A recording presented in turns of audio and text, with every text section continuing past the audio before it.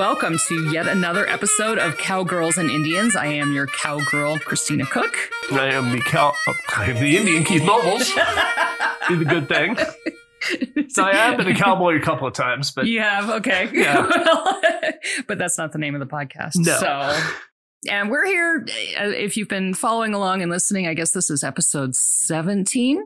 I think so. I think it's episode 17. If you've listened to episodes 1 through 16, then you already know that that this podcast is really aimed towards trying to unpack the left's agenda and sort of the philosophical basis for the things that we see in the United States today, right? Yes. And we're trying to make sense of the insanity so people can have a framework to understand the insanity they see. But Keith, sometimes societies just collectively go insane. That's right. That's right. This is one of those times society just has collectively gone insane. Pretty much. Now, Keith, I'm a little frightened of today's subject for many, many reasons. Today, we're going to be discussing racism. And I'm white. You are Native American, but you look white for all intents and purposes. All intents and purposes. And, really how you look is anymore the only thing that people base all this stuff on. So, what do you do with it? I'm nervous about this because of personal experiences I've had in the past, being told basically, this is not a subject that I can ever touch. Yeah. Being told that on pain of physical violence. Yeah. So I am nervous to discuss today's subject. You're not. You're totally stoked. I'm ready to go. Let's seriously, let's unpack what this is we're seeing and why. I want to because it's so toxic to today's political climate. Oh my gosh. I mean, it just everything that the ominous they out there are doing with this subject. I mean, there's so many different facets to unpack. Yeah. And in fact, I think we might make this into a 2-episode. Oh, yeah. There's a lot here. We could probably make it its own podcast, but we're going to make this into a 2-episode unpacking. So where do you want to start? Shall we start at the beginning where we always start? Let's define racism. Well, we had a question. We have a question. Right? Is racism extinct? Exactly. And people are going to say, well, that's a ridiculous question. So we'll talk this podcast and maybe the next one about, is it extinct? It's not a ridiculous question. Right. And why it's not a ridiculous question. Right. And it's absolutely not. And again, there's a few ways to look at this depending really on your definition, I think is how some of these facets kind of flesh out. So let's start with the definition. How would you define racism? Well, I looked up a definition. Okay. Prejudice, discrimination, or antagonism by an individual, community, or institution against a person or people on the basis of their membership in a particular racial or ethnic group, typically one that is a minority or marginalized, or the belief that different races possess distinct characteristics, abilities, or qualities, especially so as to distinguish them as inferior or superior to one another. Okay. That's a pretty fair definition. Yeah, it seems to pretty much cover the bases. So there is no reference necessarily to any particular race. They're just talking about marginalized or minority or marginalized communities. Okay, so based on that definition, is racism extinct? As an institution, it will be extinct, I am highly confident. Why it is not extinct right now is because of progressivism. Of course. Right? No, it's true. Let me run with this for a little bit. Yeah, okay. All right, so progressivism is a power-based system. It's not an equality-based system or a truth-based system or a virtue-based system. That's just philosophically what it is. It's premised on the notion that a handful of so-called experts can use force to alleviate the flaws inherent to humanity. A great example of this is Fauci, right? Right. Lied repeatedly. Justifies his lying by basically saying if I hadn't lied, people would not have done what I wanted. And he says this without a hint of compunction, no pondering of the morality of that has zero whatsoever. Zero guilt from doing that. Exactly. Right. And we see in the judicial system, or due process in the eyes of progressive is obsolete. All court matters are a pursuit of power, not justice or truth or objectivity. Going to differ with you on that one. Not all court matters. It depends on who the defendant is. Well, no, exactly. That's why all court matters depend on these things, which depends on who the defendant is, right? But so people that defend these actions, because their moral standard is power, not truth or quality or virtue. All power-based systems create hell on earth. They always draw the very worst people to the pursuit of power. Power-based systems like progressivism always make the problem they claim to be solving infinitely worse. Always. In practice, always. So objectivity is the first casualty of power-based systems. Objectivity is premised on the pursuit of truth, not power. And people who play the power-based game are servants of falsehood, inevitably. Because if something is true or false is irrelevant to them, it only matters if it enhances their power. There is no truth. When truth only depends on the feelings of the person observing the quote-unquote truth, then what do you have left? Power. Yeah, well, that's the only thing that you do have. That's the only thing that is true in their entire world. That's right. But they will point, like in what we're talking about, they'll point to authentic cases of racism. They'll point to people who authentically are white supremacists, say CC, what a problem it is. And, so you have to adopt our solution. Now, of course, they missed the whole part in the middle about what is the best solution? What solution would help people thrive? Right. No. They just go right to, because this exists, you have to do what I say. And that's the power-based system, right? All right. Well, I'm just going to stop you right there because we skipped over a whole bunch of logical steps in between. I want to make sure that we're drawing a straight line between progressivism and racism. Oh, yeah. Because that's really what I want to do. So I think at the base of your claim is that racism is a power play. How they use racism. But how they use racism in this power-based system is no different than how they use abortion or gun control or taxes or regulation. Or environmentalism. Or any other, not hyperbole, literally any other topic. Right? Because here's the problem you have. When you have a power-based system, there's only two statuses in that society. People are gaining power and people are losing power. Right. So a power-based system, like progressivism, produces a predatory society. Right? I have never heard it explained like that. That's perfect. No, well, that's what it is. It's a predatory society because I am looking to gain power at your expense. That is the entire game. Right? Fascism, Nazism, communism, progressivism, right? We can draw it back. Hegel, Marx, Engels, Nietzsche. Right. Right? I mean, this is where it comes from. Right? Nietzsche. Dead white German philosophers. Yeah. I mean, Nietzsche had the whole idea of the will to power. Right. And that the only reason there are these silly moral rules is they were created by the mediocrity of society to hold back the superior Superman. Right? But understand, right? This is the, Okay. Yeah, this is the philosophy. Right. Yeah, these rules don't apply to me. And so I have countless examples. Yeah, you sent me your notes. It's like, folks, there's just like 8 pages of notes here. So that's right. I hate to tell you this.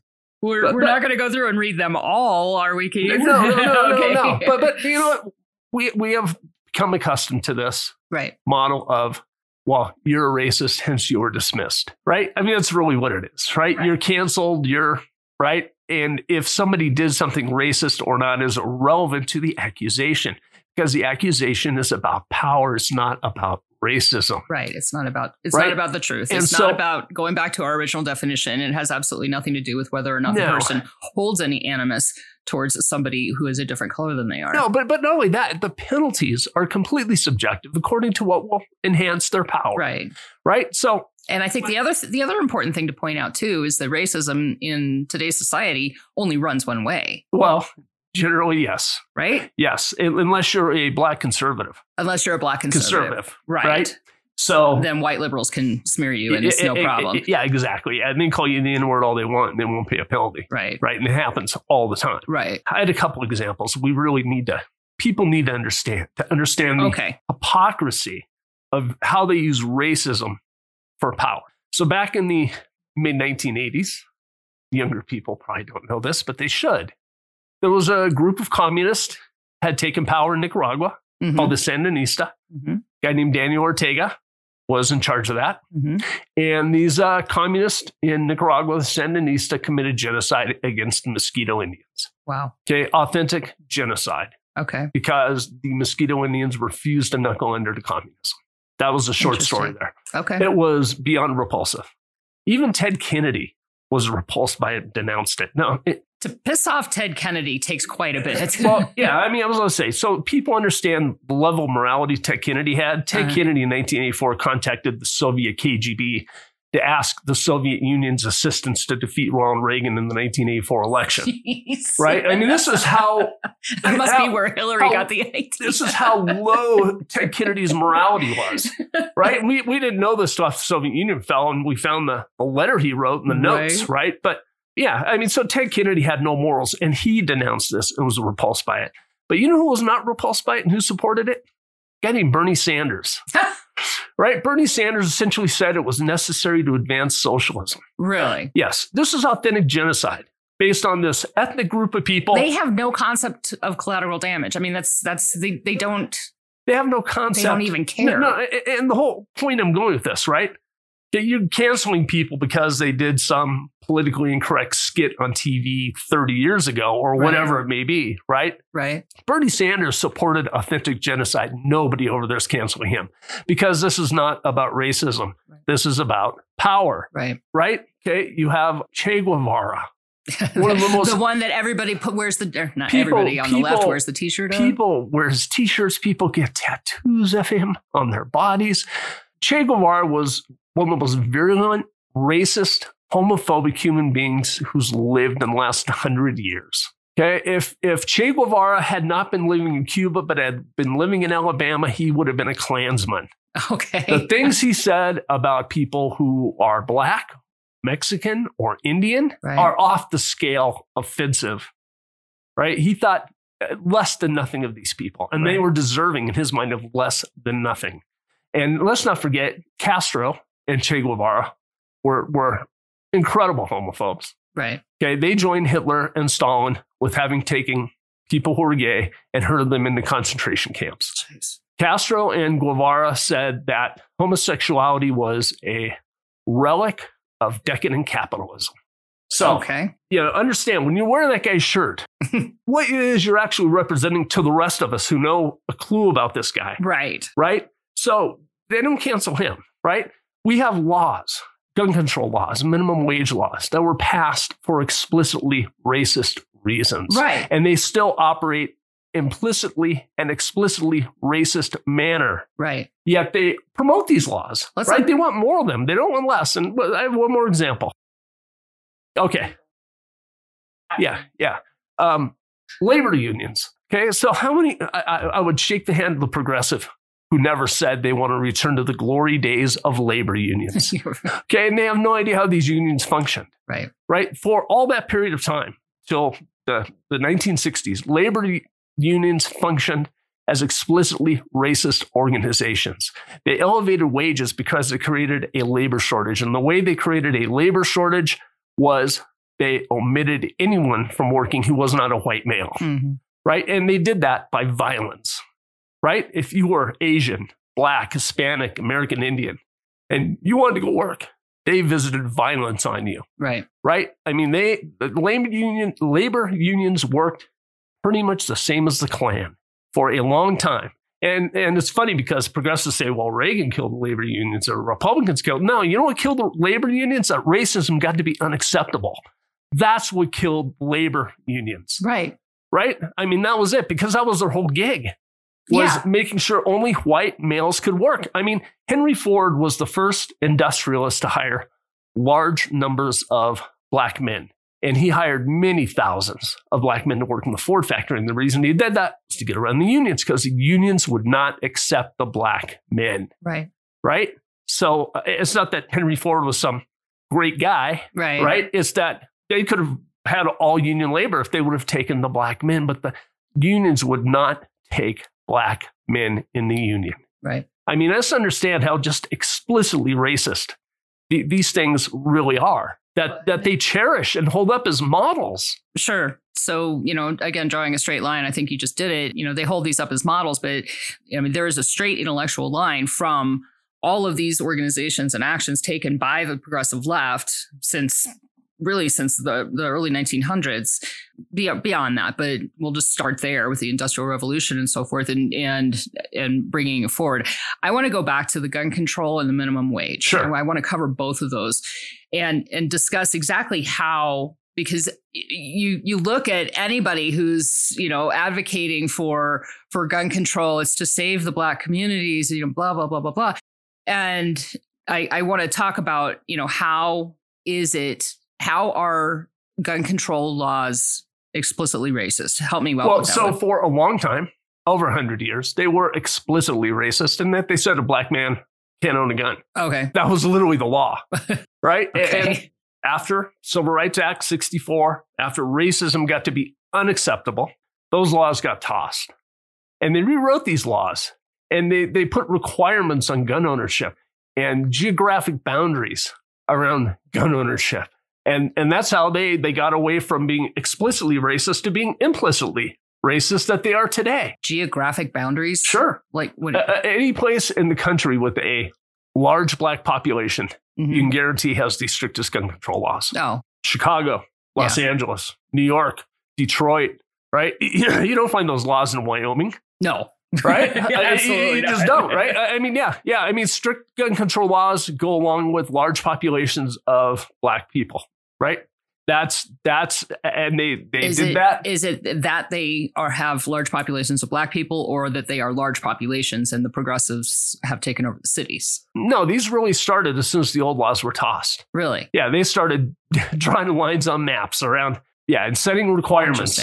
Things like, well, if you're ever been committed of a felony, can't own a gun. Right. Well, and sadly and unfortunately, a great many Black men have been convicted of felonies. Right. Right. I mean, it's these sorts of requirements they put in place that axed out the majority of Black men from being able to own a gun in this country. I would argue that having a felon own a gun is just a bad idea. Well, it doesn't matter what color their skin is. I don't want white felons having them. But the idea there before that was once you've done your sentence, you're restored to your full rights. Citizenship. Yeah.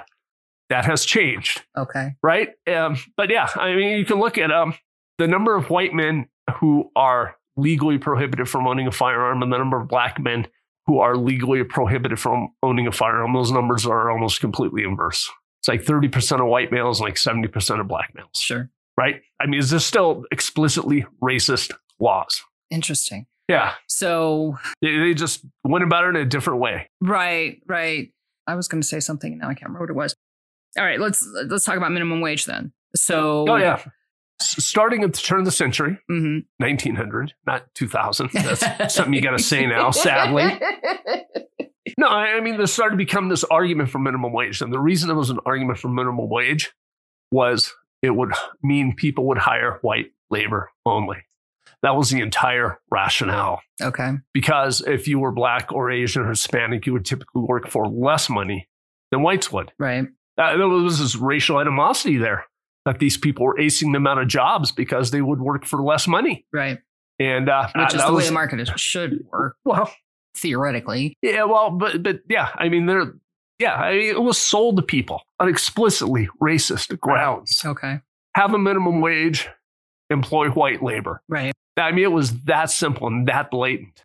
And it's not hard to find all the quotes and all the statements and all the propaganda. Sure. If somebody can go on their favorite search engine and you'll find it pretty quickly. Okay. Well, right? and I mean, I've long argued that the minimum wage, not talking about race at all, but the minimum wage like knocks the bottom 4 rungs off of any ladder to success. I mean, it makes it really difficult for somebody to reach and get on that ladder. It makes it very difficult, right? I mean, just statistically speaking. Exactly. Right. If you don't work a W-2 job by the time you're 20 years old, statistically speaking, you're not going to work. Right. So who cares how little you make? The point is, get a job when you're a teenager. Right. Because that enough. That's right. It's not going to be your last job. No. It's going to be your first job. Right. Right. You get a job. Who cares what the salary is? Right. You learn to get up and go to work. Yep. And be responsible and provide value to people. And then you get another job that's better. And then you get another job that you can support yourself. Yeah. I mean, that's just the path. That is the way that it works. No, that's the way it works. So I worked in a candy store in the Manitou Penny Arcade for 3 summers. that's what you do. And it's sweaty and hot and you have to deal with tourists all day long. And it's where I learned not to be a tourist. That's literally where I learned that. But my first job, I worked in the Sears key shop. The key shop. Making keys. Okay. Remember those little kiosks in the stores? Yep. Yeah. Somebody make a key and that was my first job. $2.90 an hour. Minimum wage. $2.90 an hour. I think I made $5.15 maybe. You were rich. I was super wealthy. I could have bought a house. $5 an hour. You're a tiny bit older than I am. But I remember my dad telling me once when he got his first job out of high school, and he had jobs before that, but his first job out of high school was working for the Quaker Oats factory that was in his hometown in Marion, Ohio. And he was making $10,000 a year. Yeah. I'm like, Daddy, I make that in a month now. Yeah. So it was like crazy. No, that's right.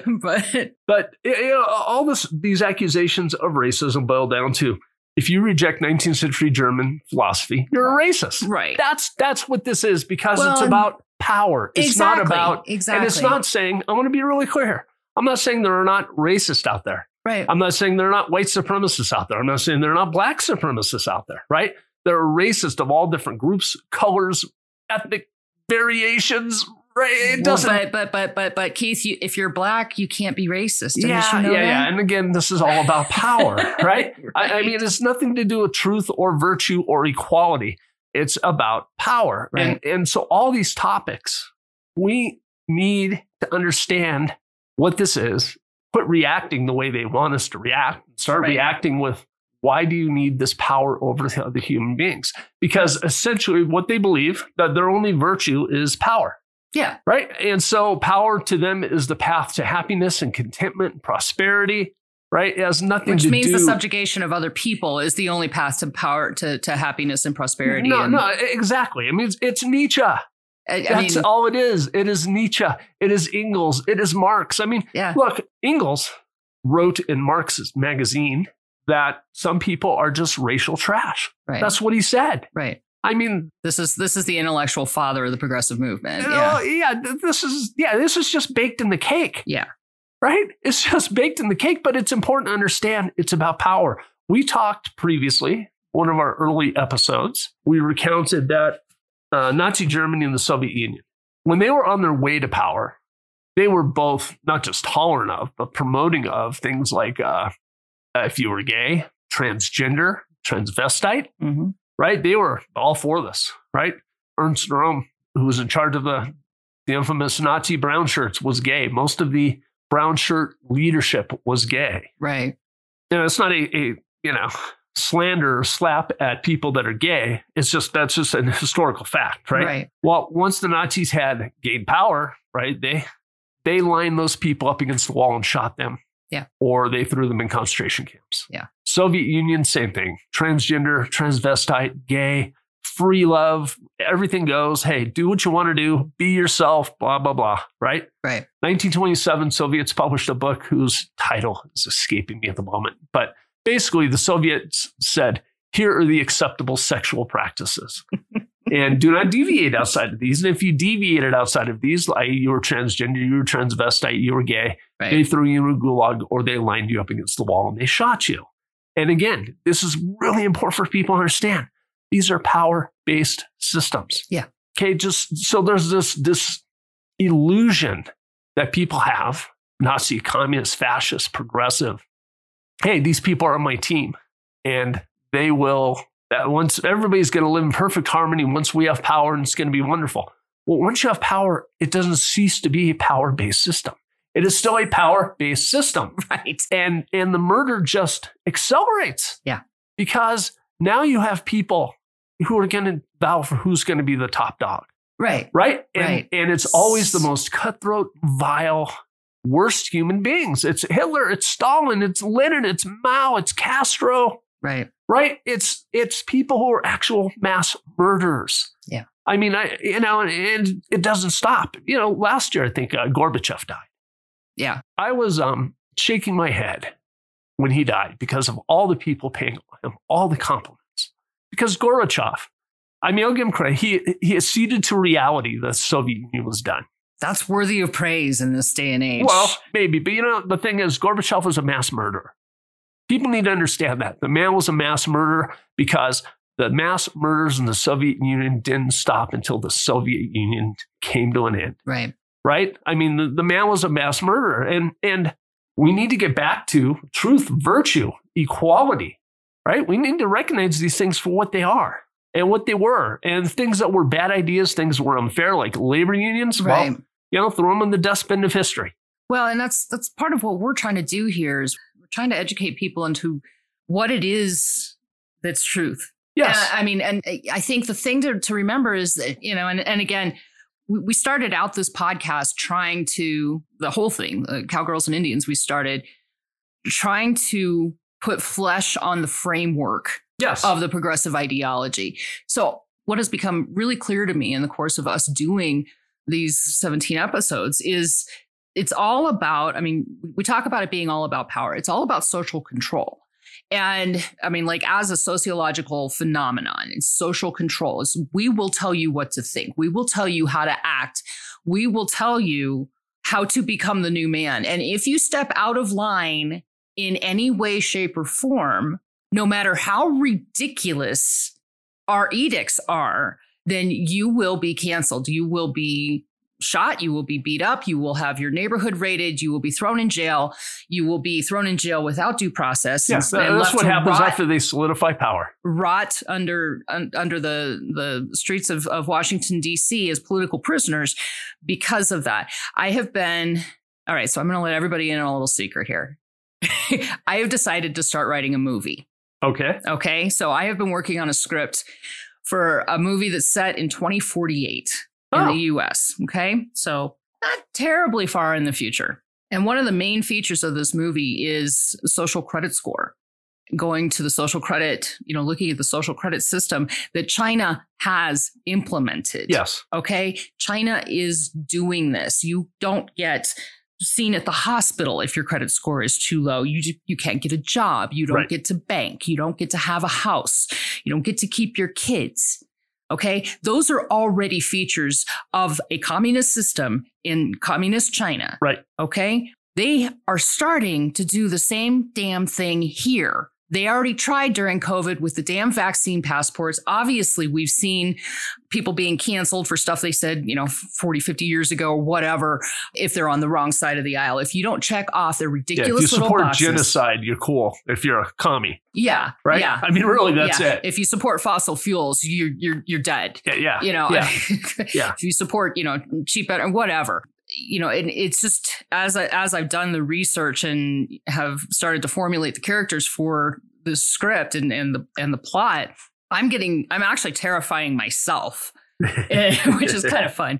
But I'm terrifying myself. The more I look into this and the more I realize just how far down this path we've gone. And you're right, 100% about power. Yes, that's all this is. And so that's not, again, I want to emphasize this, not say they're not racist. They're not white supremacists. There are those people out there. There are. How many of them are in reaction to what they're being called? Well, hopefully none. But hopefully none. But, yeah. But here's the thing. By the 1980s, institutional racism was dead in the United States. Right. Right.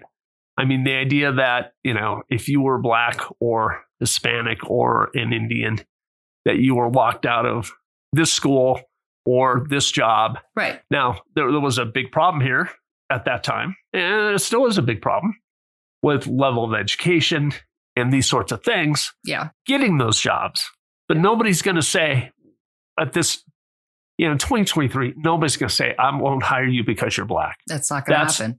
No. And maybe there are some racists out there in some hiring positions who think that, but those businesses aren't going to be in business for very long. Yeah, they're rare. Right? They're really rare. Right. And I understand if you were, say, a Black man, that if you go in a store, you feel like they are watching you more closely than the white customers. Mm-hmm. Right? I get that. And I believe that happens. Mm-hmm.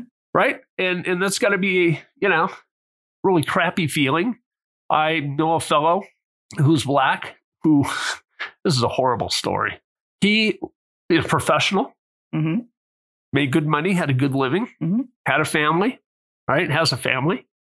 He bought a house in Highlands Ranch, Colorado, which is a very white suburb south of Denver. Pretty right? white, yeah. Black guy moving in. He's like unloading his stuff. And they're moving in the house. He's walking on the sidewalk carrying his TV. And Douglas County sheriffs come up. Oh my gosh, are you kidding me? No, with their guns and because holy moly, thought he was stealing a TV, not moving into his house. Oh Lord, right. So that stuff happens. Yeah, right. I mean, it really does. Yeah, right. And that is wrong and unfair and unfortunate. I mean, that stuff, it really does happen. Right. But, the idea of, institutional racism in the sense that we had, say, Jim Crow. Right. Right. That's just gone. That's long gone. Nobody's going back. Right. Right. Well, and I 100% agree with that. I don't see how it could even come back. I was growing up in the 1970s and 1980s, and I had my share of exposure to racists. Okay. I mean, my folks were from the Midwest and raised in a different time. And, I had my share of exposure. When I was in 8th grade, I will never forget this. My best friend in junior high school, Gail, invited me to her birthday party. My parents told me I couldn't go. I said, why not? And she was in the Talented and Gifted program with me. Very, very, very bright. I believe both of her parents were in the military, or one of them was at least, and had, professional backgrounds and all of that kind of stuff. And my mom told me I couldn't go because she was Black. And I didn't speak to my mom for like 2 weeks. I mean, I said, that's ridiculous. That is ridiculously unfair. And I still hold that to this day. Yeah. That was ridiculously unfair and just incredibly horrible. And I felt so bad for Gail. I really did, because I had to tell her why I couldn't come. So it's not like, it was completely escaped from my world. But as my reaction to my mother demonstrates, my generation was like, the skin color doesn't mean anything to us. No, after about... Yeah, I mean, the 1970s were really a period of transition. Right. But at the end of the 70s, most people were subscribing to, especially the younger they were, to the idea of a colorblind society. Right. Right? We're going to judge you on your character, not on the color of your skin. Bingo. This is a mortal threat to progressivism. Yeah. Right? Because it is the opposite of a power-based system. Then they don't have any subgroups to exploit. They don't have. Yeah. There's no power in treating people with equality. Right? That's the bottom line. I mean, seriously, people need to understand this. God, that's sad. There's no power in treating people with equality. And that's why progressivism finds equality and virtue and truth to be their mortal enemies. Right. Which is exactly why those are the grounds we fight this on, not on competing for power. Right? You compete with power with these people. They've been doing this for 180 years. You will lose. They're just way better at it. You're doing exactly what they want you to do. Somebody, sadly, Republican, told me this yesterday. Yes, I support central planning of the industrial policy because it is the epitome of America First policy. And I'm damn proud to be America First. You, on the other hand, oppose America First, which makes you an adversary. Okay? So he supports the central planning. Yeah, I think you and he are probably using those words differently. Well, let me suggest this, though, right? Because from a progressive point of view, once you get people, Republicans, to accept central planning, right, then all they're doing is arguing over who's going to do the planning. Okay, we're not arguing politics or economics today, because I will fight you on that one. But okay, I'm not in support of central planning. I am in support of making the playground even. And I guess that's, really when it comes down to, the racism debate in our country, I think that's kind of the exact same way that I feel about that. So make the playground even if we can. The outcomes are not going to be. Well, but, let's at least try to let's at least try to make the same amount of resources available. Let's make the same amount of opportunities available. Whether or not they walk through those open doors is up to them. Yeah, but it's is that too naive? No, I don't think it's too naive. I don't think it really addresses. So like when we talked about education, right? Right.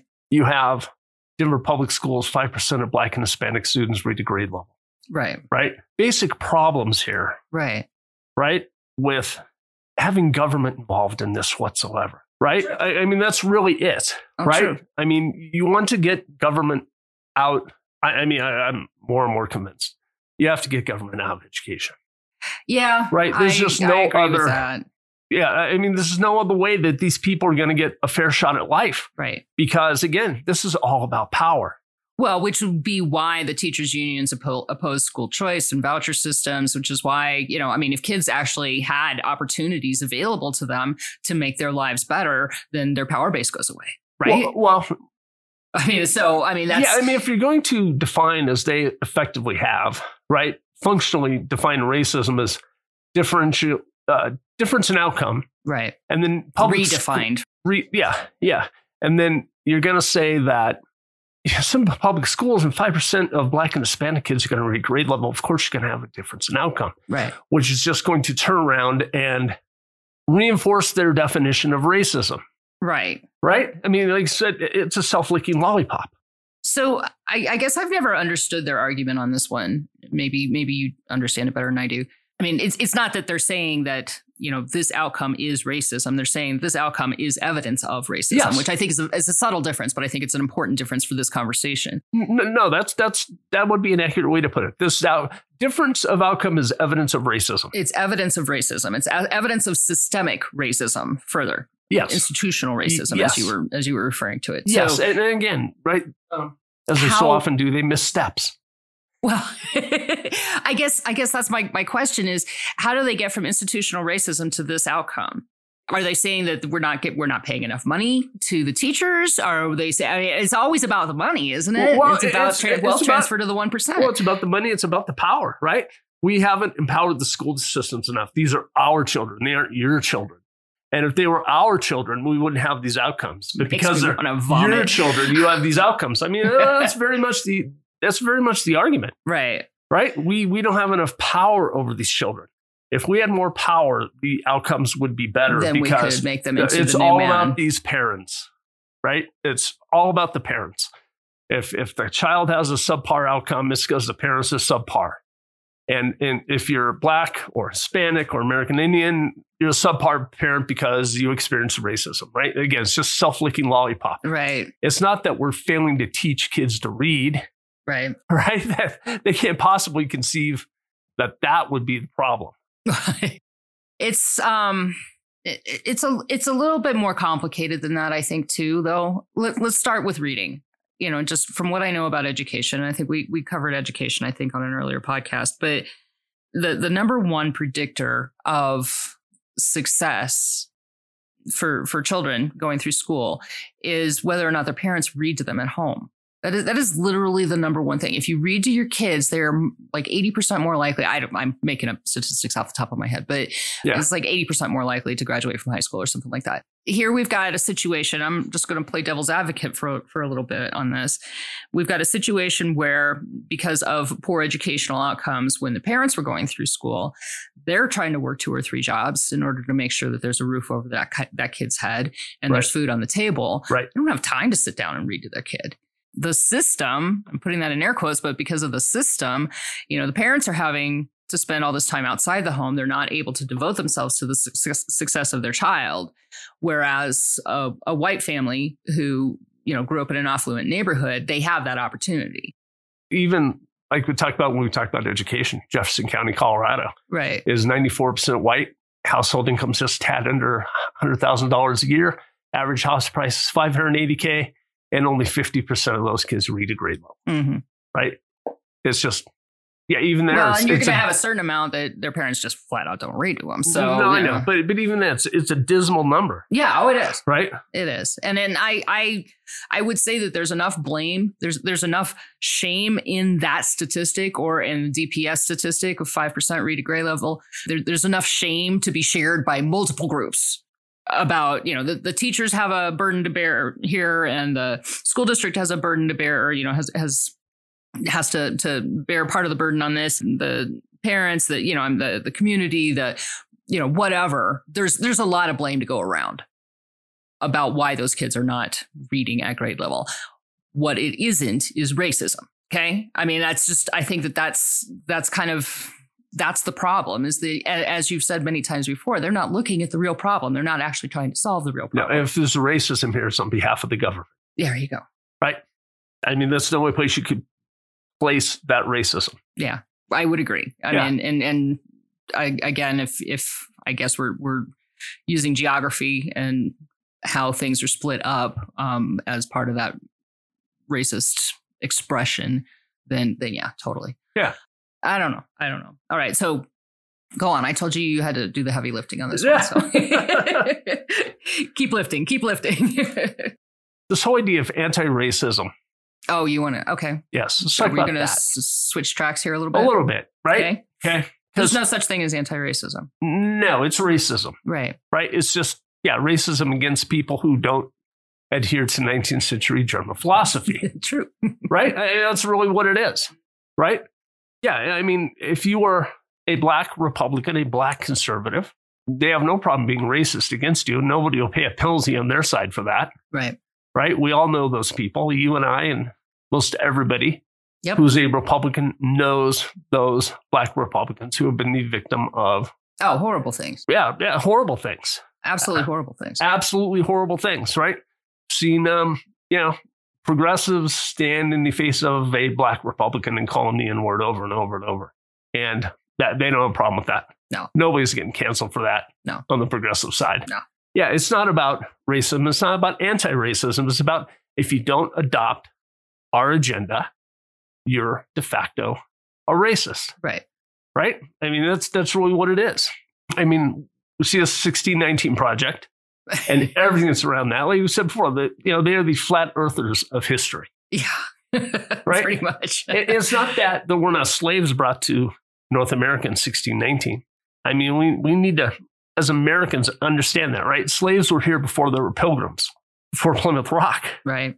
Right? And there's been at least to some degree, a reciprocal relationship there of cultural exchange, right? Okay, yeah. That these people have contributed to the American culture, certainly as much as the American culture has contributed to them. Right. Right? I mean, it's just incorporated into our culture at this point, what they brought with them from Africa. Sure. Right? Jazz is based on that. Well, rock and roll is based on jazz. Well, but beyond just music, just even look at music, but just this idea of how things are done. Right. Right.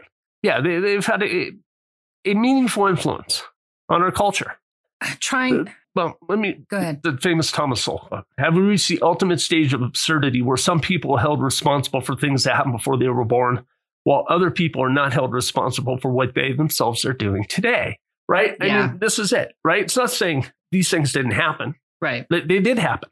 And they in did, some and cases, we need to learn from them. Yeah, and in some cases, things still happen. Yeah. Right? Okay. But the anti-racist model that if you're white, you owe a debt to people who are not white, right? I want to know who's got their hand out between taking the money from white folks and handing it to black people, because there's a lot of hands in between those two points of being. Yeah. Well, again, to paraphrase Thomas Sowell, right? The idea that two babies born on the same day today, one is black and one is white, and one is born owing an inherent debt to the other one, right, is insane. It's just as offensive as thinking that two babies born on the same day, the one with black skin is subservient to the one with white skin. That's just as offensive. I don't get how these folks don't see this. There is a really interesting, I don't know if you saw it or not, a really interesting video on YouTube that went viral. And a guy named Charlie Cheon. Yes, I watched it. You did watch it. Okay. The title of the video, and I will actually link this. I made a note to myself to link this in the show notes. So I will finally have show notes. The name of the YouTube video is "What Are We Doing to White People?" Now, Charlie, if it's not obvious from his last name, is Asian. And it's probably the best 17 minutes I have spent on YouTube, maybe ever. This kid, and he's young, he's probably in his 20s, talking about how this is no better. What's going on right now, the white hate that's going on right now. And he showed a number of examples that he had pulled off of TikTok that were really disturbing. And, I can't imagine that that's not just a taste of what's out there.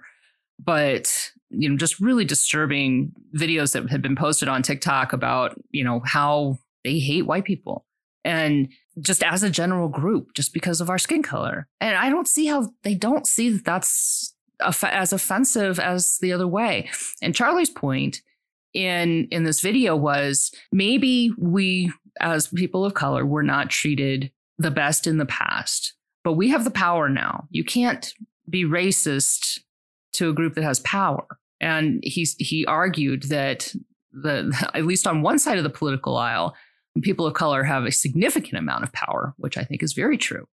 And he said, I think the end of it was, let it be known that when we did gain power, we did not repeat the mistakes that had been made earlier. And I thought that was a really profound thing, especially coming from such a young man.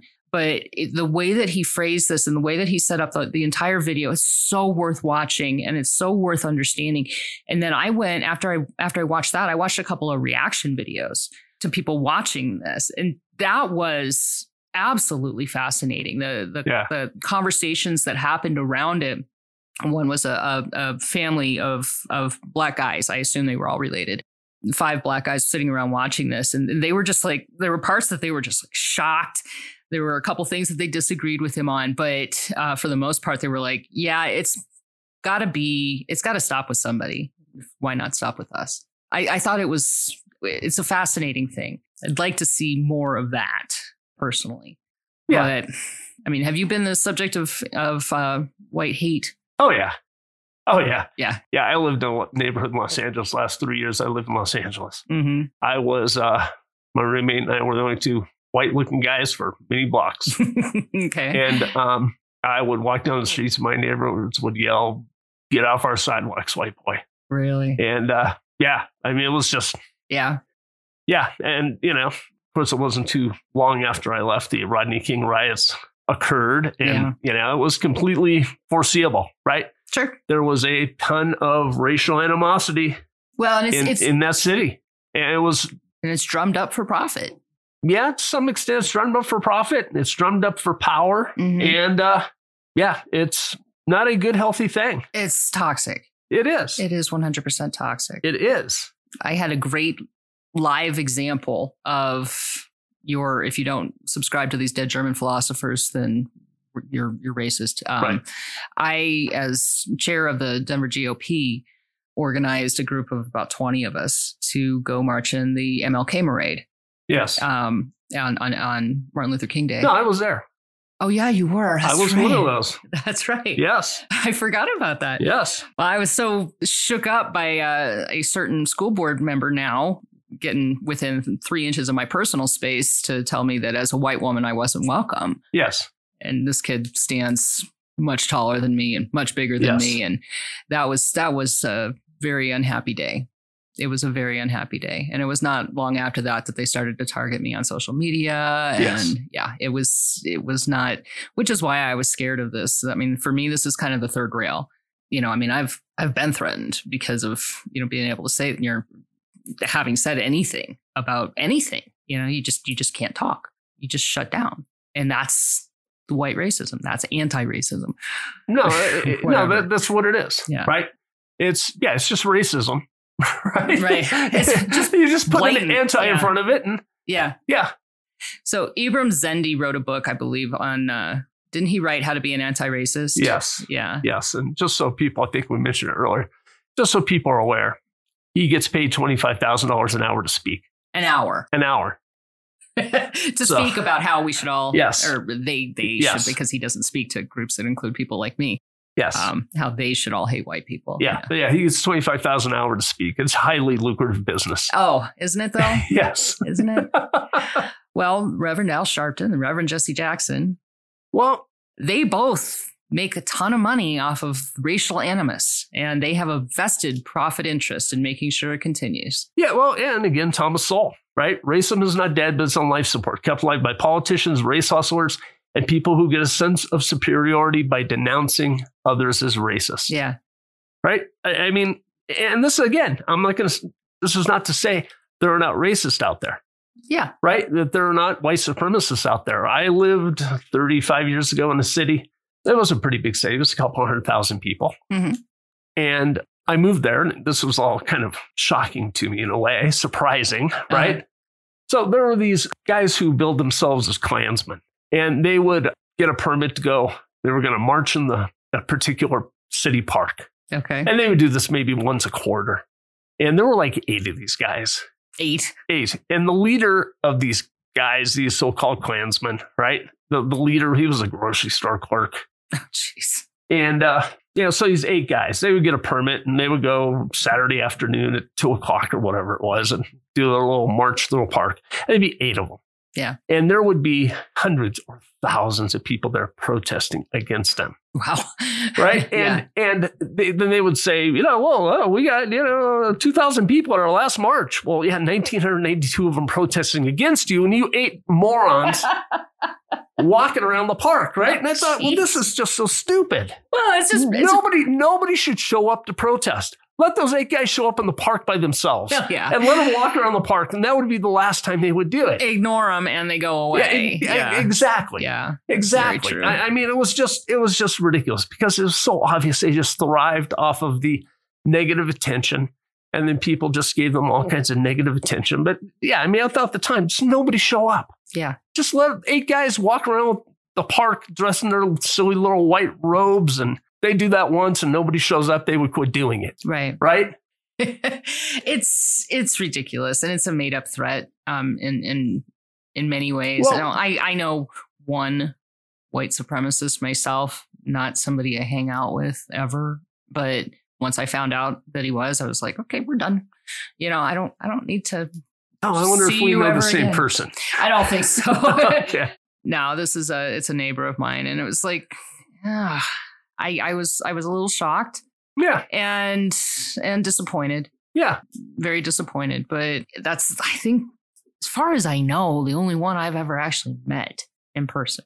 So I think, and I would love it if we made this unless you have a better idea, if we made this the subject of our next podcast, their claim that white supremacy is the greatest terrorist threat against the U.S. Well, if that's true, then we are remarkably low threat of anything. This is true. I mean, that's how I view that, right? Maybe white supremacy is the greatest threat, and it is such a minimal threat.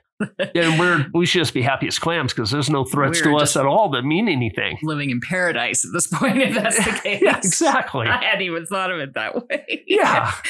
But of course, that's not how it's sold. No, that's not how it's sold. But I mean, it's not that there aren't racists out there. It's not that there aren't white supremacists out there. Right. It's that what they're doing here is for power. Yeah. It's a power-based system. Right. And everything, not just racism, like I said, abortion or gun control or taxes or you name it, is about power. And the path to power is through politics, which is why everything is inundated with politics. Right. Right? Athletics and entertainment and you name it. Right?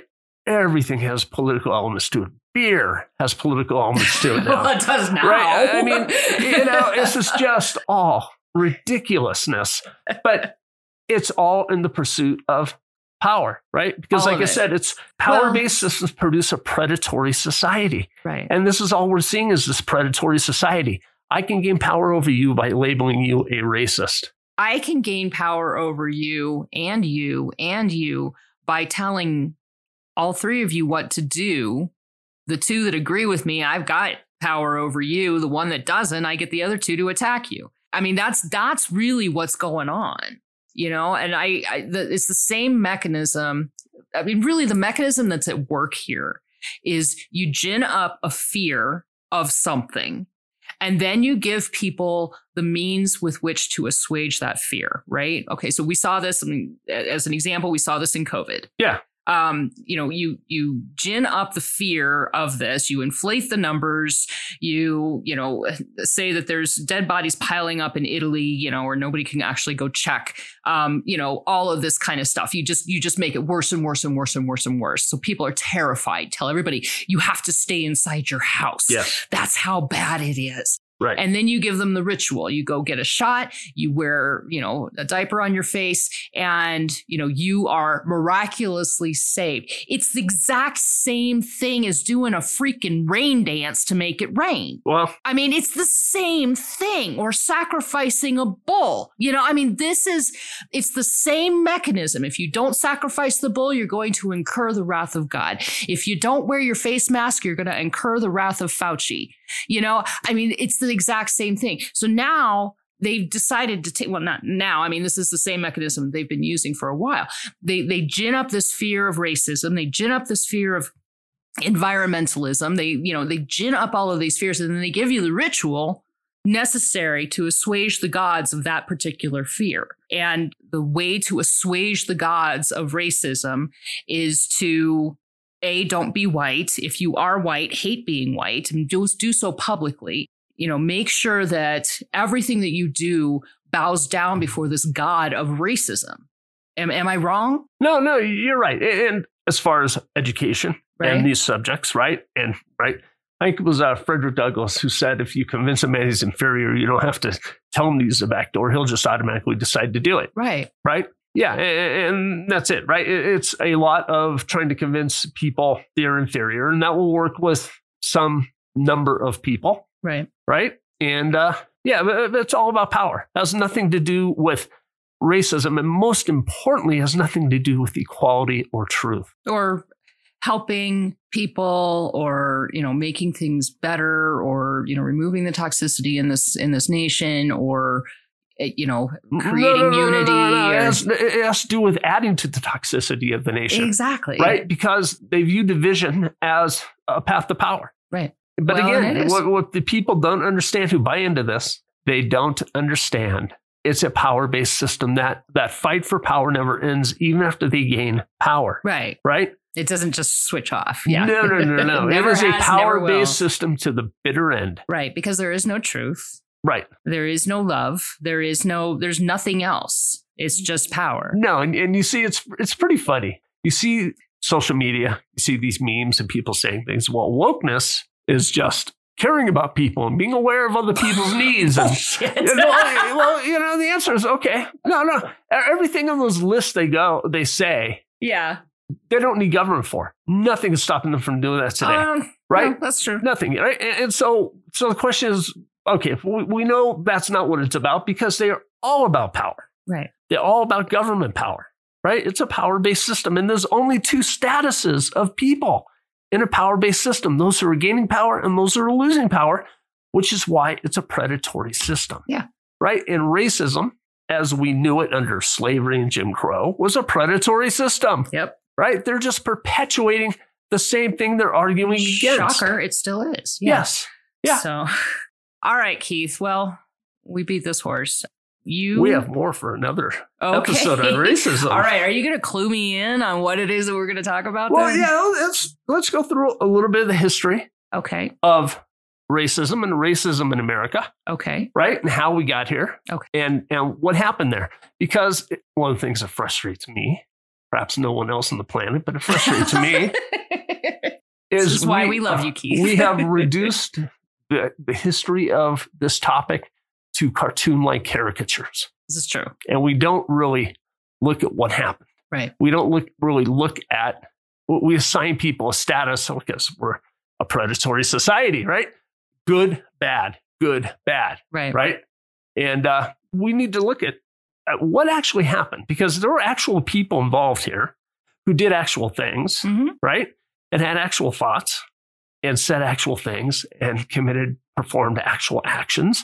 And some regretted those actual actions. Okay. And I think it's important to, let's just at least briefly, let's go through the history of how, how we got here.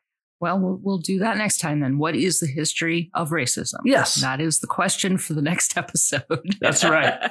Awesome. Well, thank you so much for joining us. This has been obviously Cowgirls and Indians. If you liked what you heard, please leave us a review on Apple Podcasts or on Spotify. We'd love to hear from you. You can also catch up with us on Facebook and let us know what you think.